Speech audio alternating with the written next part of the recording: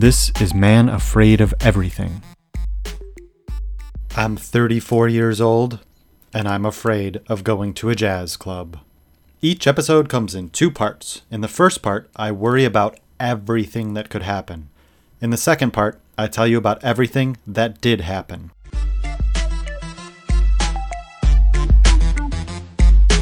Just a quick note at the top. I want to say thanks to Katie and Peggy for their kind words about the show. It means a lot.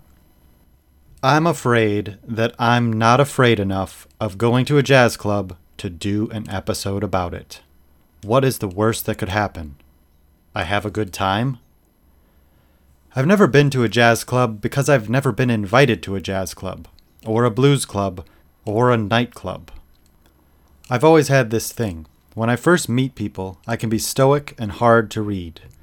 I'd get invited to something, but because I was shy, I never talked, and I didn't act in ways that people expected. I think they thought I just wasn't having a good time, and I'd rather be somewhere else. So eventually, I just didn't get invited to anything. I guess I'm afraid I'll never really be able to accept being introverted. What would happen if I was invited to a jazz club and I didn't get lost in my head? Would I be able to get past obsessing over the new environment, sounds, and people to appreciate the music? What is jazz music? I have no idea. I thought jazz was the blues until I went on the Caribbean cruise and they had a blues band. What kind of instruments do jazz musicians play? Is there a singer? Is there dancing? Sure, I could Google these things, but Google can't answer questions like, how dark is it going to be? What should I eat before I go? Should I wear a suit? Is it going to be cold? What should we talk about? My only exposure to jazz music is the 1996 film That Thing You Do, about an aspiring jazz drummer named Guy Patterson who falls into a pop band that produces a one-hit wonder. When I was 17, I sat on the couch and watched that movie and worried about whether or not I was going to make the varsity basketball team. The only thing I ever cared about in life until then was basketball. It was something I could do alone after school. I wanted to make the team, but I tried to downplay it so I wouldn't be disappointed if I didn't. Who wants to practice that much anyway? I'd probably just sit on the bench. I didn't make the team. It was okay. I got over it pretty quick. 17 years later, I still have dreams about not making the high school basketball team. In my dreams, I'm sitting in the locker room, but I don't have a uniform. Or the game's about to start, and I have to run to the bathroom, and then I wake up. One time, I had a uniform, but I missed the whole game because I couldn't find my shoes.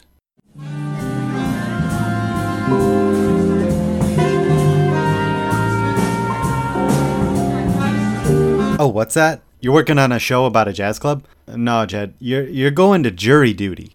'Cause it's your American duty to judge people.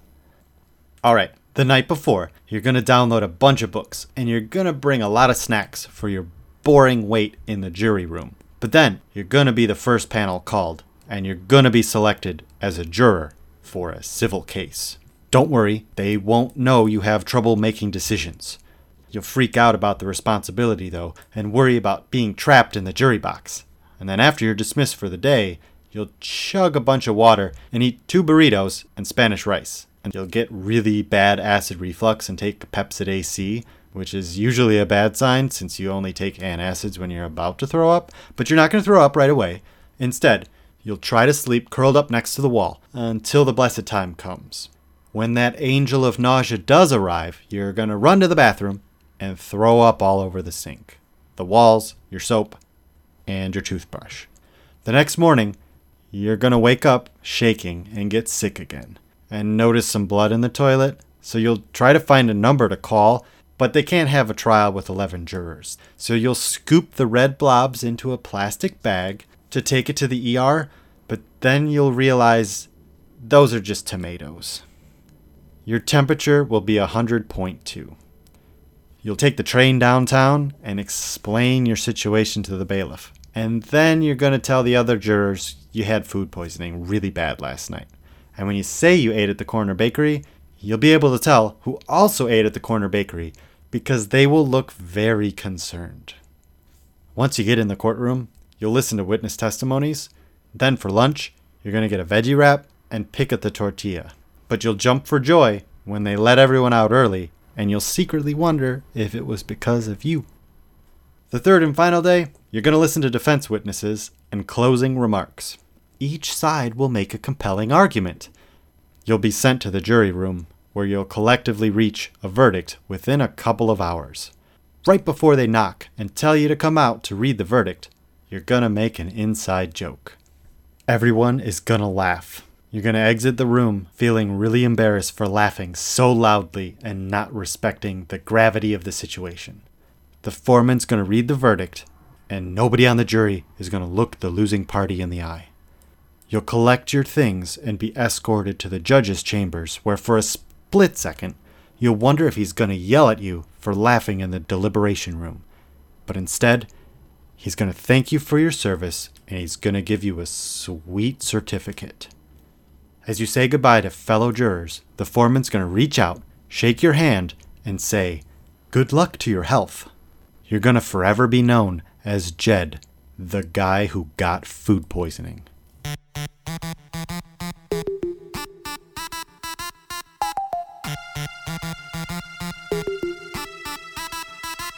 I went to a jazz club. I've been doing a lot of things lately that are out of character. I want to tell you about them, but it'll have to wait. One of the things I've been doing is taking classes, and my classmate, Preethi, was doing a tour of Chicago jazz spots. She invited some of us to the Green Mill Cocktail Lounge. The Green Mill. I looked it up. Not too far away. Cover charge. Cash only. They don't serve any food. What if I get hungry? It was a beautiful Saturday, so traffic was probably going to be bad. On my drive down to the city, I considered earplugs. What if the music's too loud? Concerts can be loud. I used to have earplugs in the center console of my car. Why? Because that is who I am. Unfortunately, I took them out for the flight to Florida for our cruise. I noticed my phone battery was hovering around 17% because the charger doesn't stay plugged in very well. If the charger broke and my phone died, I'd be forced to live downtown forever. At least I'd have moved out. While I wondered if Google Maps avoided areas of high crime or gang activity, I saw yellow signs that said, "Safe Passage." These are pathways for school children to use safely, without fear of gang violence. I should not be complaining about battery life and earplugs. I started to worry about parking. It's free parking, so it'll probably be packed, and I won't find any parking, so I'll have to drive around the block looking for street parking, and then I'll have to look at all the rules on the signs to make sure I can really park there, and then I'll have to pay the thing, but it's going to be a credit card thing, and what if it has a skimmer on it and someone steals my card and... I missed the parking lot, but I didn't panic like I used to. Instead, I looped around the block. When I pulled in, the guy taking money told me to drive all the way around and come in next to the Jeep. I must have looked confused because he said, "Don't worry, it'll all make sense in a second." How could he tell I was worried? I drove all the way around and parked next to the Jeep.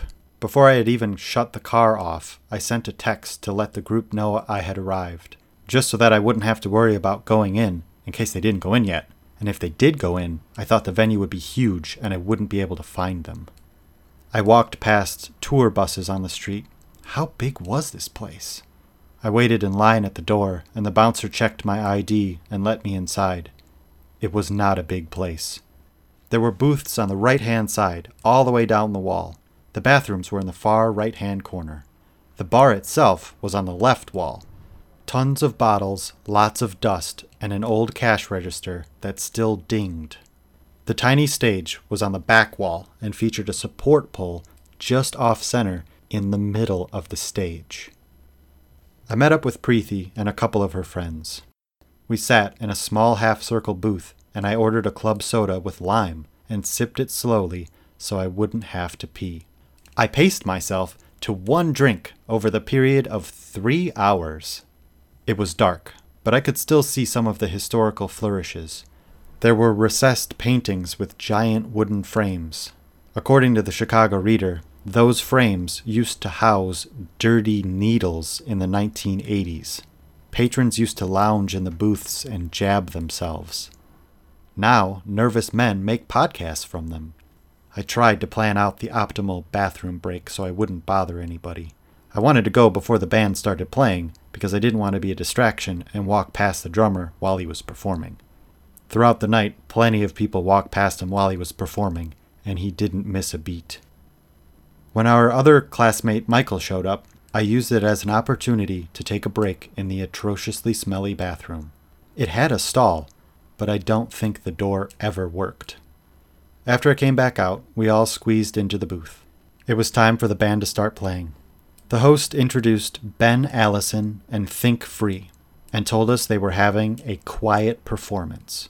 The crowd hushed as the band started playing. It was a quartet featuring guitar, bass, trumpet, and drums. I didn't need earplugs. The music felt chaotic and made me kind of anxious. My hands started to sweat a little, and I thought I should ask to touch Preethi's hands to prove I have clammy hands for the show. But how do you even explain that? I was just overreacting to a new place. Luckily, it didn't take long to calm down. I looked around, and everyone was bobbing their head to a different part of the music. Welcome to jazz.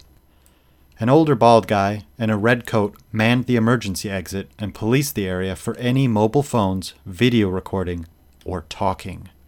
They were very serious about the quiet performance. The performers themselves were very intense. Every so often, the trumpet player blew as loudly as possible directly into the microphone. The bass player closed his eyes, felt the music, and sweated profusely, just like me at jury duty. I started to fall into a groove when the first set came to an end. During the break, everyone at the table talked for a bit. There I was, sharing a booth with a biomedical researcher, investment analyst, reinsurance analyst, and a doctor. And then there was me. I do a podcast. A cocktail waitress came out of the bathroom holding a glass full of tips. Did I miss a tip jar? Later, a guy wearing a red and black flannel exited the men's room.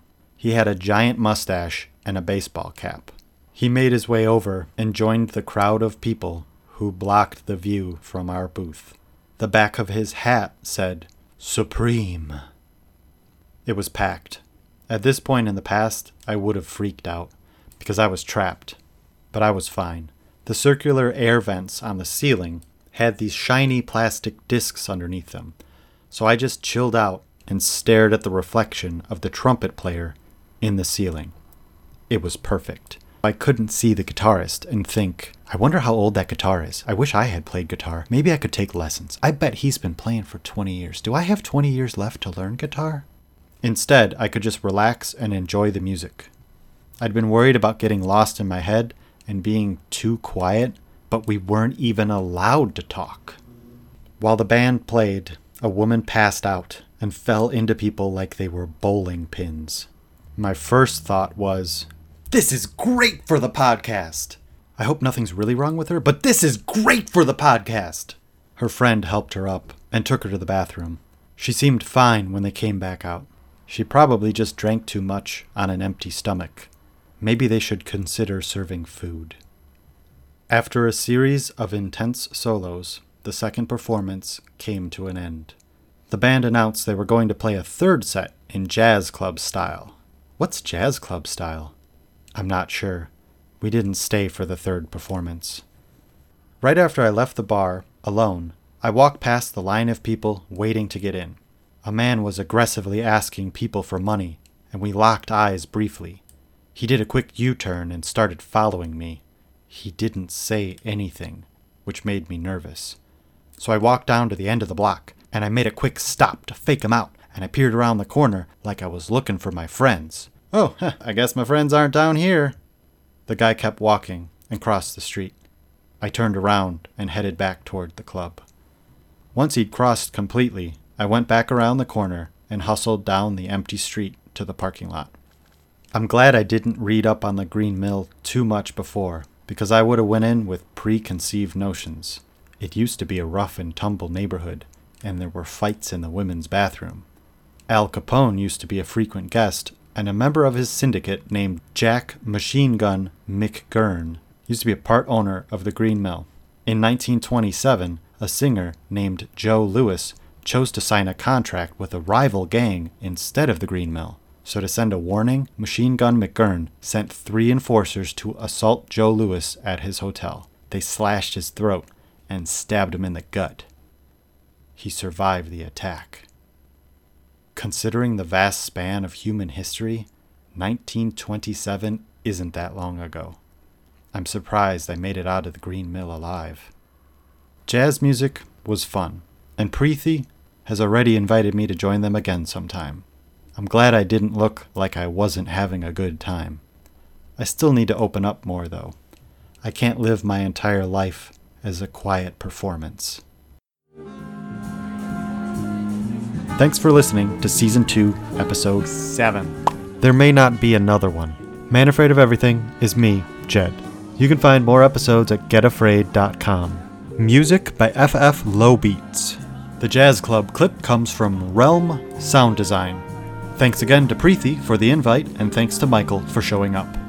So what should I do next? Visit getafraid.com and let me know, and maybe I'll do it.